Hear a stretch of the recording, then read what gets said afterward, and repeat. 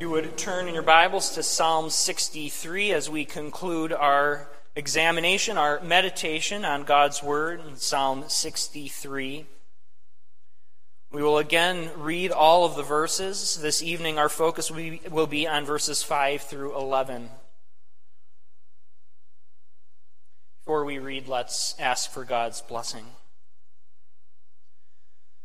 Father in heaven, as we turn to your word, as we turn to the examination of a psalm that is dear to us, all your word is dear to us, but we reflect on the greatness of desiring you, the greatness of delighting in you, the greatness of being defended by you. And we pray that in this psalm we would be struck again by your greatness, your love, your very nature, and the great gift that we are given, the standing that we have before you. May this psalm embolden us to act, embolden us to seek your face all the more, and cause you to be even dearer in our sight. We ask this in Christ's name. Amen. Psalm 63, beginning in verse 1. O God, you are my God. Earnestly I seek you. My soul thirsts for you. My flesh faints for you, as in a dry and weary land where there is no water. So I have looked upon you in the sanctuary, beholding your power and glory. Because your steadfast love is better than life, my lips will praise you. So I will bless you as long as I live. In your name I will lift up my hands. My soul will be satisfied as with fat and rich food, and my mouth will praise you with joyful lips. When I remember you upon my bed and meditate on you in the watches of the night. For you have been my help, and in the shadow of your wings I will sing for joy. My soul clings to you. Your right hand upholds me. For those who seek to destroy my life shall go down into the depths of the earth. They shall be given over to the power of the sword. They shall be a portion for jackals. But the king shall rejoice in God. All who swear by him shall exalt.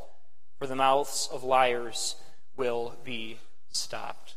Thus ends the reading of God's word. May he bless it to our hearts and to our lives. People of God, have you ever noticed the difference between desire and satisfaction? So this morning we discussed desiring God, that strong thirst and desire for God.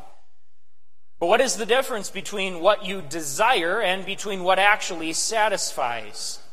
You know, many of you have had this experience, I'm sure, where you spend a lot of time on some recipe or some meal. Some, as guys, you marinate something, you smoke something, you put a bunch of effort into this, and you're real excited about the finished product.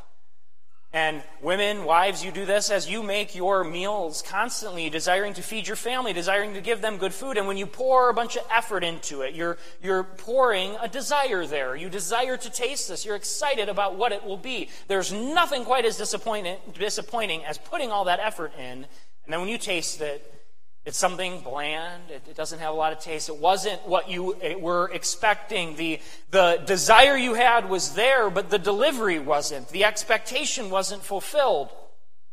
It's very disappointing. You can tell I like food. It's very disappointing when you don't have that.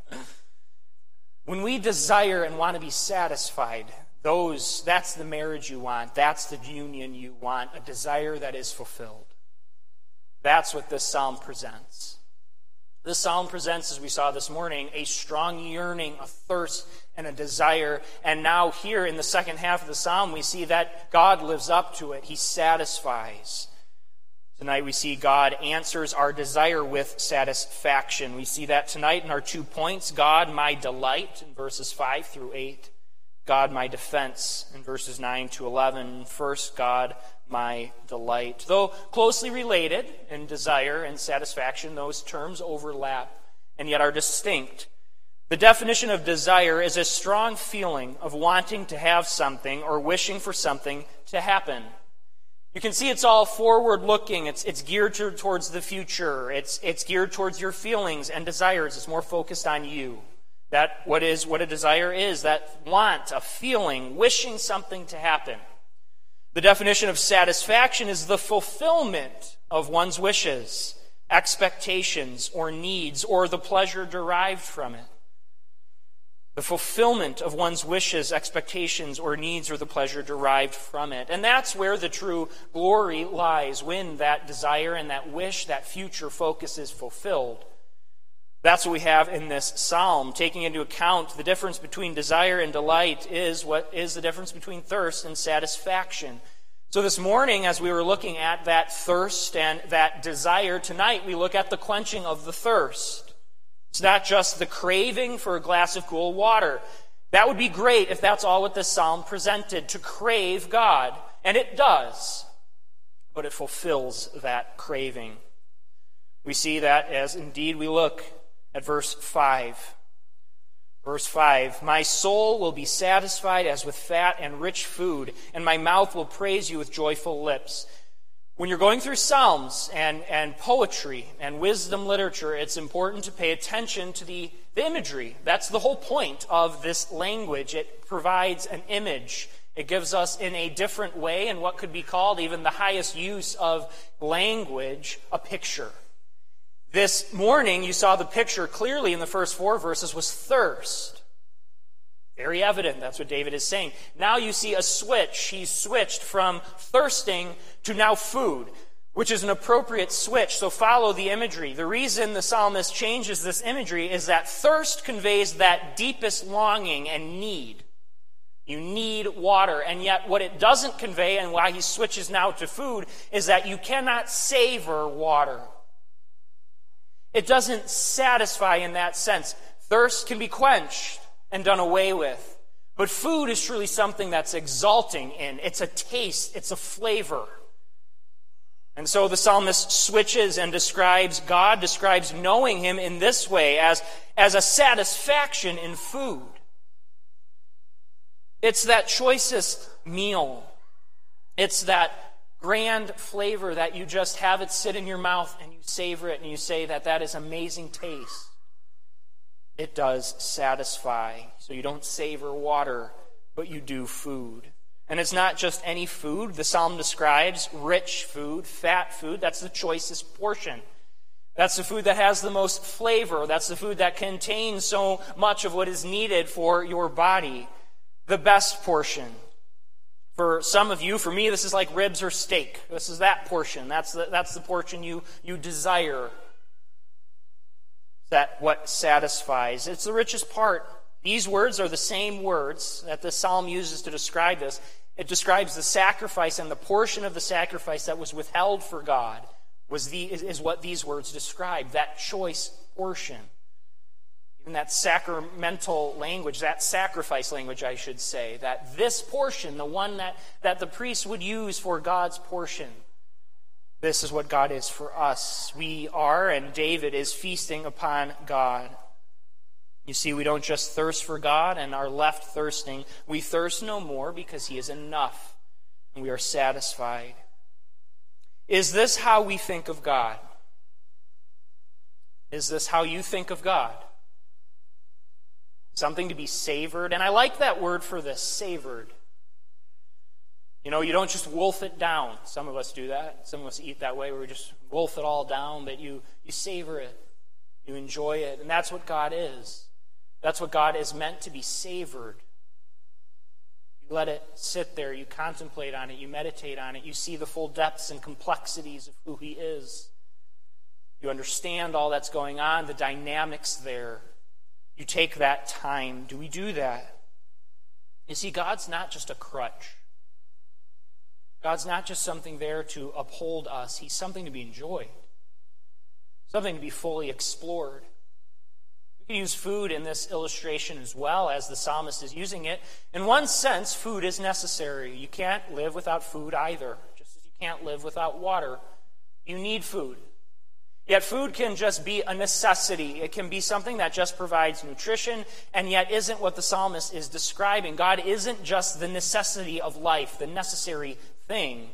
He is the rich food, the portion that's choicest, the most flavorful, the best. Do we think of God that way? That is who he is, fully satisfying. one to contemplate on, one to look on, to be savored. We need to be reminded of the glory of God, that it's so amazing. We don't realize what we've been given in God, how blessed we are in Him. Have you ever observed a married couple where one of the spouses is a real piece of work, a real pain? Where these two spouses, one of them couldn't be more different than the other, where the one seems to be lazy and mean and harsh and selfish, a bump on a log, but the other one is gracious and nice and joyful and happy, and they seem so utterly opposite. And you would say of this harsh one, this mean one, the one that they don't enjoy their spouse, they don't realize what they have, they don't realize how far off they came. There's a term for this, it's called outkicking your coverage. When you outkick your coverage, it means you have someone who is so out of your league in every way. That's what we have in God. And too often we are like the spouse in this marriage, and we are, and can say covenantally in our covenant relationship with God, too often we are like that spouse that doesn't realize what God is like. As this gracious, joyful, happy God who loves us and shows that love. You see, in the real world, when we see that in a relationship, you just think how foolish that other spouse is to not know what they've been given. We don't want to be guilty of that with God. So we see all for who He is. We savor and delight in Him. Look at verse 6. You see, God isn't just a God for us in a passing time. He's a God for us at all times. Verse 6 says, "When I remember you upon my bed and meditate on you in the watches of the night." Now, the psalmist is in a position here that none of us like to be in. The doldrums of the night, waking up and not being able to sleep. This would appear to be the worst time to savor God. This would appear to be the worst time to delight in Him and to find Him to be satisfactory. And I don't mean it in the bad way, that's just satisfactory. I mean the full satisfaction. Seems like a bad time to do that. You would think it should be more of an idyllic time, sometime when the psalmist is on a mountain and sees the grandeur of creation, and then he would say, "God, you are my delight. God, you are these things." Or perhaps by the sea, where he sees the beauty and power of the sea, or a garden and sees that beauty. But that's not where the psalmist is. We brushed up against this a bit this morning. The psalmist is in a dire situation. There are those who are seeking his life. There are those who want to tear him down. And if we could perhaps read between the lines as the psalmist is describing it, he's up at night and turning and tossing. It's the 2 a.m. and he cannot sleep. That's the situation he's in. And that's the time he chooses to declare how God is all you could ask for, all you could desire. He's filled with praise and deep understanding of the surpassing wealth of knowing God. Why is that? Verse 7, "For you have been my help, and in the shadow of your wings I will sing for joy." God has been his help. God is his help. He is well practiced, it would seem, in bringing to mind all that is good about God, and there's a lesson for us there. This is the lesson of our human mind and the way we think. We will establish thought patterns in our life. Thought patterns that continue to go, and as you continue to think down a certain thought pattern, as you continue to think, you are digging a rut in the ground. And it's easier to follow that rut. And that's what we're going to do with anything. Whatever you set your mind on, whatever you contemplate, your mind, your thinking will gravitate towards that more easily. You will fall into that rut. You can think of that as like a old-time wheelbarrow that's pushed, that has the skinny wheel that just kind of digs into the ground. The more times that path is traveled, the deeper it digs.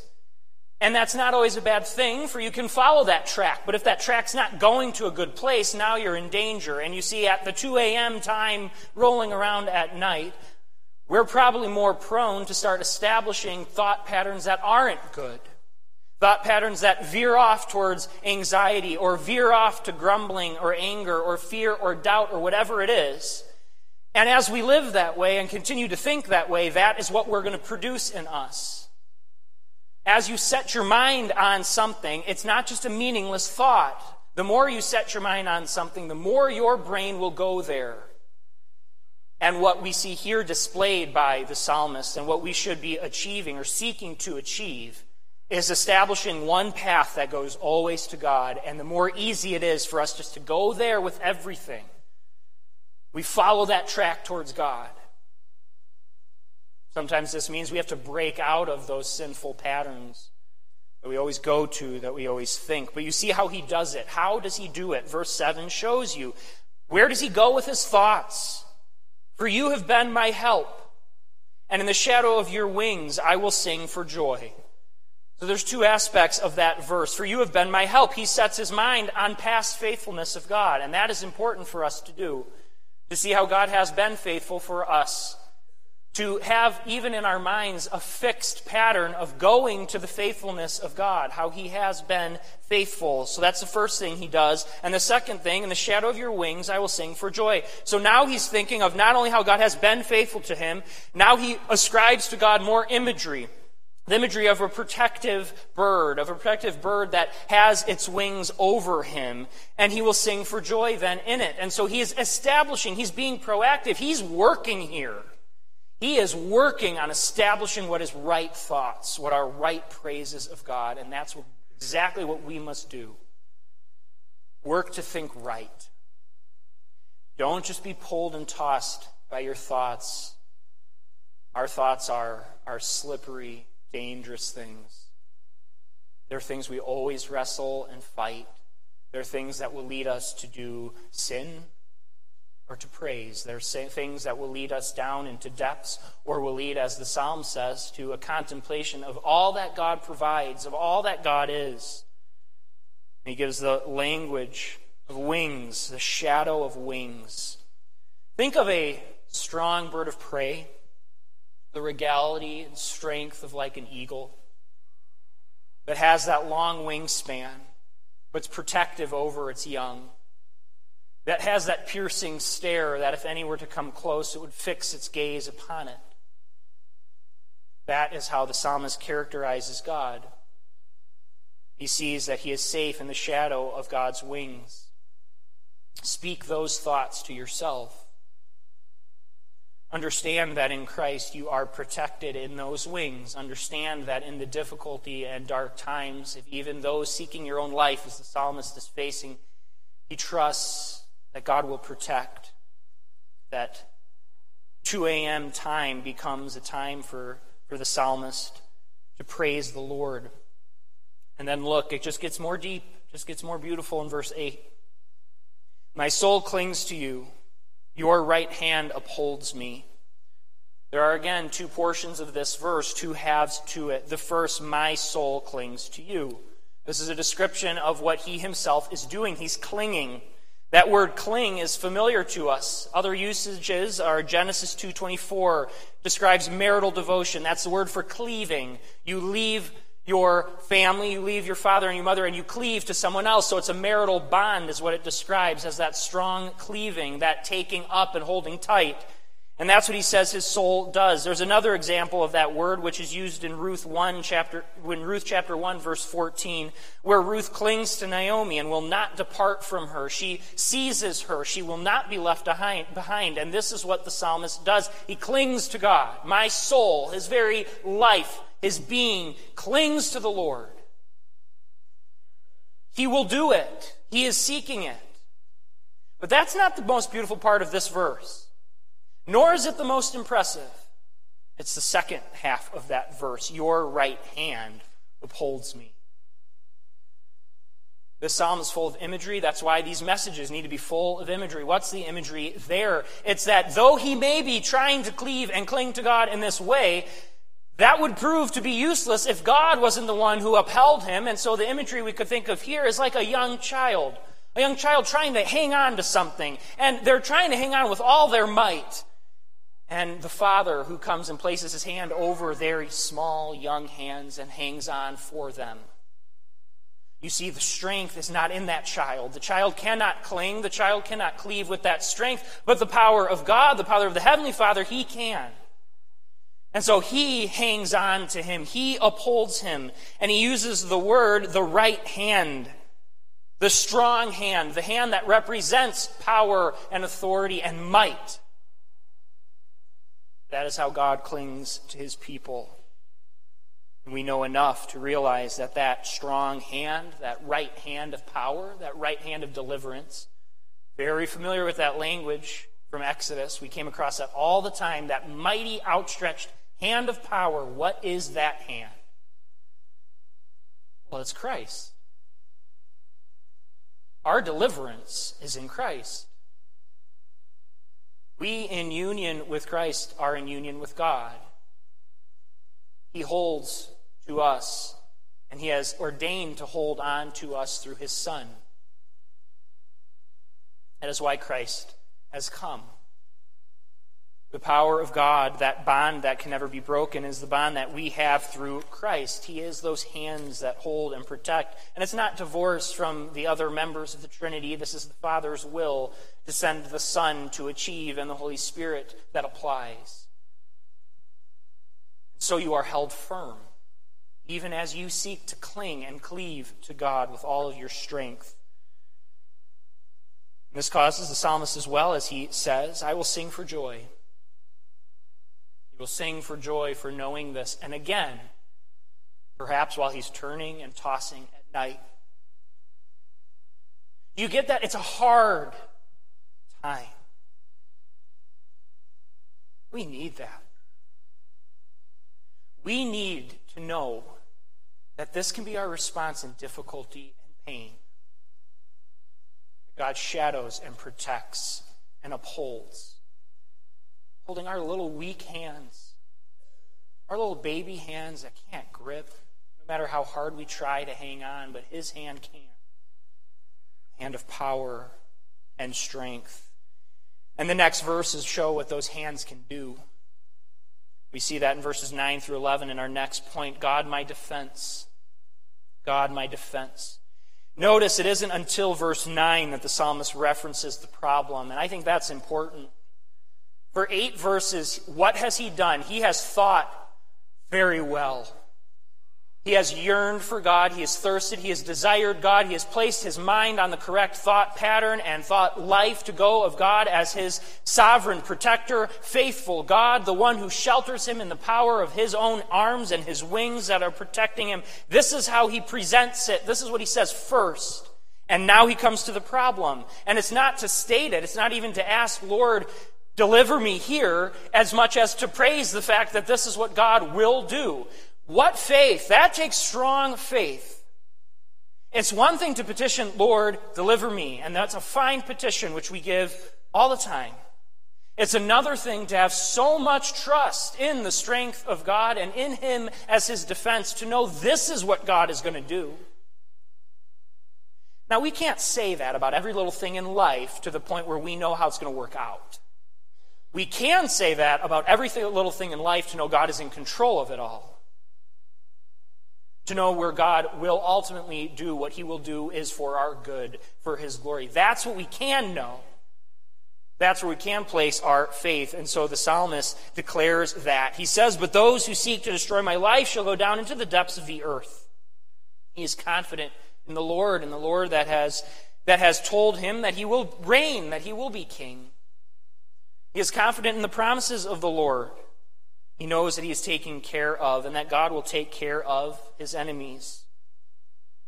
Establish this as a thought pattern in your life. God takes care of enemies. God takes care of trial. God takes care of those seeking destruction. God takes care of the devil. God takes care of his minions. God takes care of what assails us. Verse 10, his enemies will be given over to the power of the sword. This could be translated in a more wooden way, a little more literal. They shall be caused to pour over the hands of the sword. It's pretty graphic. What it's saying is, in other words, the sword will strike them all the way to the hilt. Now that's a depiction of God, our defender, taking that sword and skillfully delivering it all the way in defense of his people, in defense of his chosen king. And the next line, they shall be a portion for jackals. Jackals are those animals that are the final scavengers. They're the ones that come to take the remains that everyone else has left behind. The bigger animals that have eaten their fill, have turned away, have even sniffed away at this and left. The jackals come in and devour the portion. So what is this psalmist saying? He is saying that these enemies, these wicked enemies who seek the destruction of the Lord's appointed king, is, in other words, the very leavings of mankind. The roadkill that no other animal would touch is what the psalmist says. This is to elicit in God's people that response of God, our defender. Again, this is the way you think. These are the thought patterns you establish. God protects. This is what we need to set our minds on in our difficulty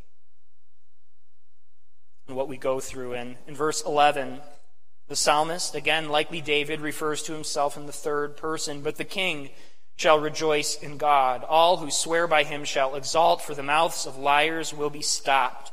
He specifically hones in on lying and deception, likely because those who were seeking his life were those of some power and those who were two-faced, telling him one thing to his face or speaking about him in one way and then denying it and lying in another and seeking and scheming to put him to death, to tear him down, whatever fail and fall they wanted to bring about.